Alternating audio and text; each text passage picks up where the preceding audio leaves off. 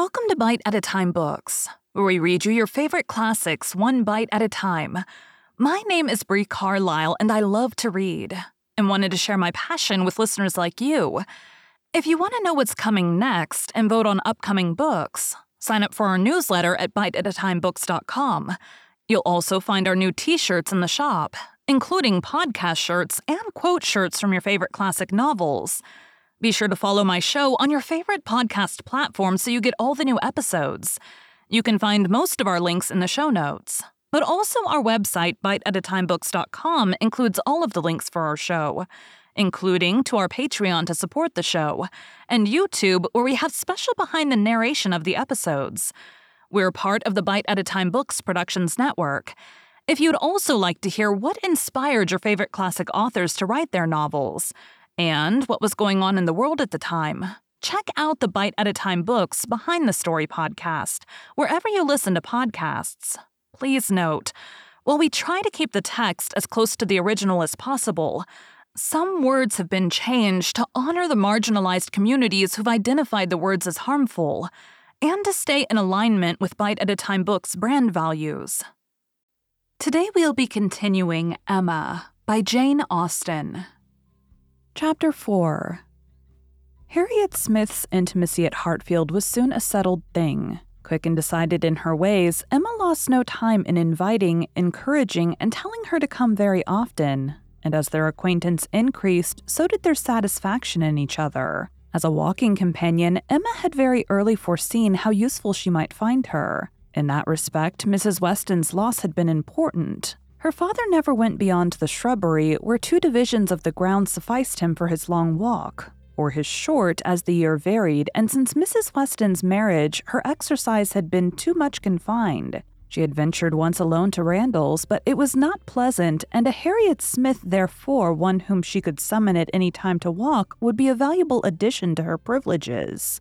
But in every respect, as she saw more of her, she approved her and was confirmed in all her kind designs. Harriet certainly was not clever, but she had a sweet, docile, grateful disposition, was totally free from conceit, and only desiring to be guided by anyone she looked up to. Her early attachment to herself was very amiable, and her inclination for good company and power of appreciating what was elegant and clever showed that there was no want of taste, though strength of understanding must not be expected. Altogether, she was quite convinced of Harriet Smith's being exactly the young friend she wanted, exactly the something which her home required. Such a friend as Mrs. Weston was out of the question. 2 such could never be granted. 2 such she did not want. It was quite a different sort of thing, a sentiment distinct and independent. Mrs. Weston was the object of a regard which had its basis in gratitude and esteem. Harriet would be loved as one to whom she could be useful. For Mrs. Weston, there was nothing to be done, for Harriet, everything. Her first attempts at usefulness were in an endeavor to find out who were the parents, but Harriet could not tell. She was ready to tell everything in her power, but on this subject questions were vain. Emma was obliged to fancy what she liked, but she could never believe that in the same situation she should not have discovered the truth. Harriet had no penetration. She had been satisfied to hear and believe just what Mrs. Goddard chose to tell her and looked no farther. Mrs. Goddard and the teachers and the girls and the affairs of the school in general formed naturally a great part of the conversation, and but for her acquaintance with the Martins of Abbey Mill Farm, it must have been the whole. But the Martins occupied her thoughts a good deal. She had spent 2 very happy months with them and now loved to talk of the pleasures of her visit and describe many comforts and wonders of the place. Emma encouraged her talkativeness, amused by such a picture of another set of beings, and enjoying the youthful simplicity which could speak with so much exultation of Mrs. Martin's having 2 parlors, 2 very good parlors indeed, one of them quite as large as Mrs. Goddard's drawing-room, and of her having an upper maid who had lived 25 years with her, and of their having 8 cows, 2 of them Alderneys, and 1 a little Welsh cow, a very pretty little Welsh cow indeed, and of Mrs. Martin saying as she was so fond of it, it should be called her cow, and of their having a very handsome summer house in their garden, where some day next year they were all to drink tea, a very handsome summer house, large enough to hold 12 people. For some time she was amused, without thinking beyond the immediate cause, But as she came to understand the family better, other feelings arose. She had taken up a wrong idea, fancying it was a mother and daughter, a son and son's wife who all lived together, but when it appeared that Mr. Martin, who bore a part in the narrative and was always mentioned with approbation for his great good nature in doing something or other, was a single man, that there was no young Mrs. Martin, no wife in the case, she did suspect danger to her poor little friend from all this hospitality and kindness, and that, if she were not taken care of, she might be required to sink herself forever. With this inspiriting notion, her questions increased in number and meaning, and she particularly led Harriet to talk more of Mr. Martin, and there was evidently no dislike to it. Harriet was very ready to speak of the share he had had in their moonlight walks and merry evening games, and dwelt a good deal upon his being so very good-humored and obliging. He had gone 3 miles round one day in order to bring her some walnuts, because she had said how fond she was of them, and in everything else he was so very obliging. He had his shepherd's son into the parlor one night on purpose to sing to her. She was very fond of singing. He could sing a little himself. She believed he was very clever and understood everything. He had a very fine flock, and while she was with them, he had been bid more for his wool than anybody in the country. She believed everybody spoke well of him. His mother and sisters were very fond of him. Mrs. Martin had told her one day, and there was a blush as she said it, that it was impossible for anybody to be a better son, and therefore she was sure, whenever he married, he would make a good husband. Not that she wanted him to marry. She was in no hurry at all. Well done, Mrs. Martin, thought Emma. You know what you are about. And when she had come away, Mrs. Martin was so very kind as to send Mrs. Goddard a beautiful goose, the finest goose Mrs. Goddard has ever seen. Mrs. Goddard had dressed it on a Sunday and asked all the 3 teachers, Miss Nash and Miss Prince and Miss Richardson, to sup with her. Mr. Martin, I suppose, is not a man of information beyond the line of his own business? He does not read? Oh yes, that is…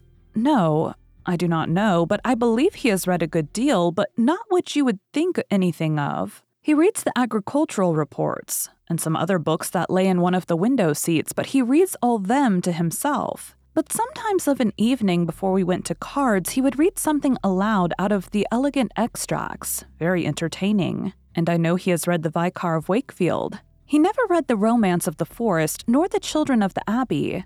He had never heard of such books before I mentioned them, but he is determined to get them now as soon as ever he can. The next question was, what sort of looking man is Mr. Martin? Oh, not handsome. Not at all handsome. I thought him very plain at first, but I do not think him so plain now. One does not, you know, after a time. But did you never see him?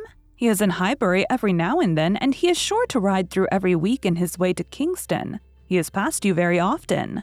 That may be, and I may have seen him 50 times, but without having any idea of his name.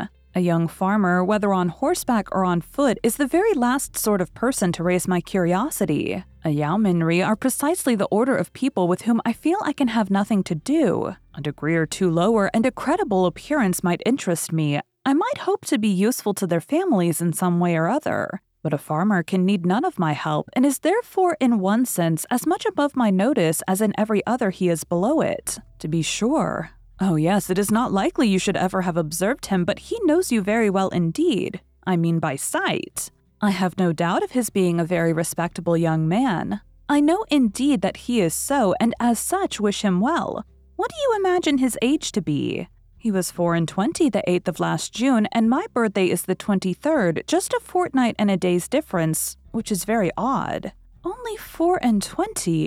That is too young to settle. His mother is perfectly right not to be in a hurry. They seem very comfortable as they are, and if she were to take any pains to marry him, she would probably repent it. 6 years hence, if he could meet with a good sort of young woman in the same rank as his own, with a little money it might be very desirable. 6 years hence? Dear Miss Woodhouse, he would be 30 years old. Well, and that is as early as most men can afford to marry who are not born to an independence. Mr. Martin, I imagine, has his fortune entirely to make, cannot be at all beforehand with the world. Whatever money he might come into when his father died, whatever his share of the family property, it is, I dare say, all afloat, all employed in his stock, and so forth. And though, with diligence and good luck, he may be rich in time, it is next to impossible that he should have realized anything yet. To be sure, so it is.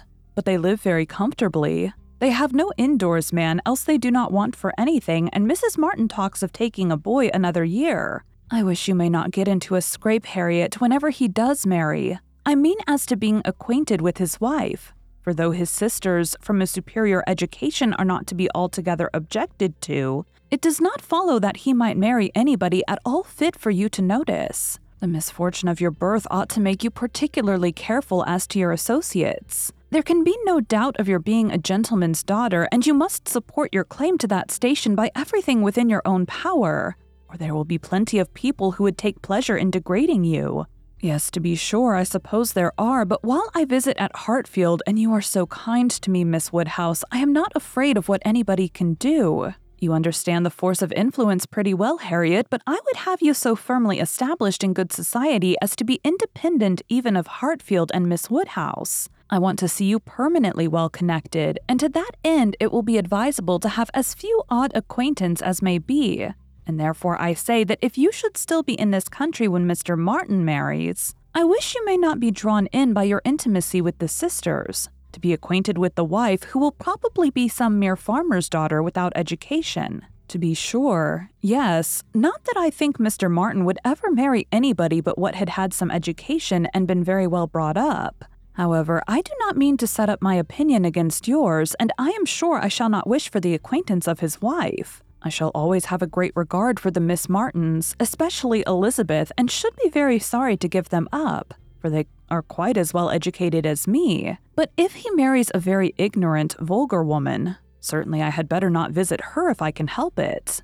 Emma watched her through the fluctuations of this speech, and saw no alarming symptoms of love. The young man had been the first admirer, but she trusted there was no other hold and that there would be no serious difficulty on Harriet's side to oppose any friendly arrangement of her own. They met Mr. Martin the very next day as they were walking on the Donwell Road. He was on foot, and after looking very respectfully at her, looked with most unfeigned satisfaction at her companion. Emma was not sorry to have such an opportunity of survey, and walking a few yards forward while they talked together, soon made her quick eye sufficiently acquainted with Mr. Robert Martin. His appearance was very neat, and he looked like a sensible young man, but his person had no other advantage. And when he came to be contrasted with gentlemen, she thought he must lose all the ground he had gained in Harriet's inclination. Harriet was not insensible of manner. She had voluntarily noticed her father's gentleness with admiration as well as wonder. Mr. Martin looked as if he did not know what manner was. They remained but a few minutes together, as Miss Woodhouse must not be kept waiting, and Harriet then came running to her with a smiling face and in a flutter of spirits, which Miss Woodhouse hoped very soon to compose. Oh, think of our happening to meet him! How very odd! It was quite a chance, he said, that he had not gone round by Randall's. He did not think we ever walked this road. He thought we walked towards Randall's most days. He has not been able to get the romance of the forest yet. He was so busy the last time he was at Kingston that he quite forgot it, but he goes again tomorrow. So very odd we should happen to meet. Well, Miss Woodhouse, is he like what you expected? What do you think of him? Do you think him so very plain? He is very plain, undoubtedly. Remarkably plain. But that is nothing compared with his entire want of gentility. I had no right to expect much, and I did not expect much, but I had no idea that he could be so very clownish, so totally without air. I had imagined him, I confess, a degree or two nearer gentility. To be sure, said Harriet in a mortified voice, he is not so genteel as real gentlemen. I think, Harriet, since your acquaintance with us, you have been repeatedly in the company of some such very real gentlemen that you must yourself be struck with the difference in Mr. Martin. At Hartfield you have had very good specimens of well-educated, well-bred men. I should be surprised if after seeing them you could be in company with Mr. Martin again without perceiving him to be a very inferior creature, and rather wondering at yourself for having ever thought him at all agreeable before. Do you not begin to feel that now? Were not you struck? I am sure you must have been struck by his awkward look and abrupt manner, and the uncouthness of a voice which I heard to be wholly unmodulated as I stood here. Certainly he is not like Mr. Knightley. He has not such a fine air and way of walking as Mr. Knightley. I see the difference plain enough, but Mr. Knightley is so very fine a man. Mr. Knightley's air is so remarkably good that it is not fair to compare Mr. Martin with him. You might not see 1 in 100 with gentlemen so plainly written as in Mr. Knightley, but he is not the only gentleman you have been lately used to. What say you to Mr. Weston and Mr. Elton? Compare Mr. Martin with either of them. Compare their manner of carrying themselves, of walking, of speaking, of being silent. You must see the difference. Oh yes, there is a great difference, but Mr. Weston is almost an old man. Mr. Weston must be between 40 and 50, which makes his good manners the more valuable. The older a person grows, Harriet, the more important it is that their manners should not be bad. The more glaring and disgusting any loudness or coarseness or awkwardness becomes. What is passable in youth is detestable in later age. Mr. Martin is now awkward and abrupt. What will he be at Mr. Weston's time of life?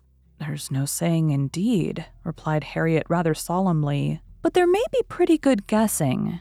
He will be a complete, gross, vulgar farmer, totally inattentive to appearances and thinking of nothing but profit and loss. Will he, indeed? That will be very bad. How much his business engrosses him already is very plain from the circumstance of his forgetting to inquire for the book you recommended. He was a great deal too full of the market to think of anything else, which is just as it should be for a thriving man. What has he to do with books? And I have no doubt that he will thrive and be a very rich man in time, and his being illiterate and coarse need not disturb us. I wonder he did not remember the book, was all Harriet's answer, and spoken with a degree of grave displeasure which Emma thought might be safely left to itself. She therefore said no more for some time. Her next beginning was, in one respect, perhaps Mr. Elton's manners are superior to Mr. Knightley's or Mr. Weston's. They have more gentleness. They might be more safely held up as a pattern. There is an openness, a quickness, almost a bluntness in Mr. Weston which everybody likes in him, because there is so much good humor with it. But that would not do to be copied.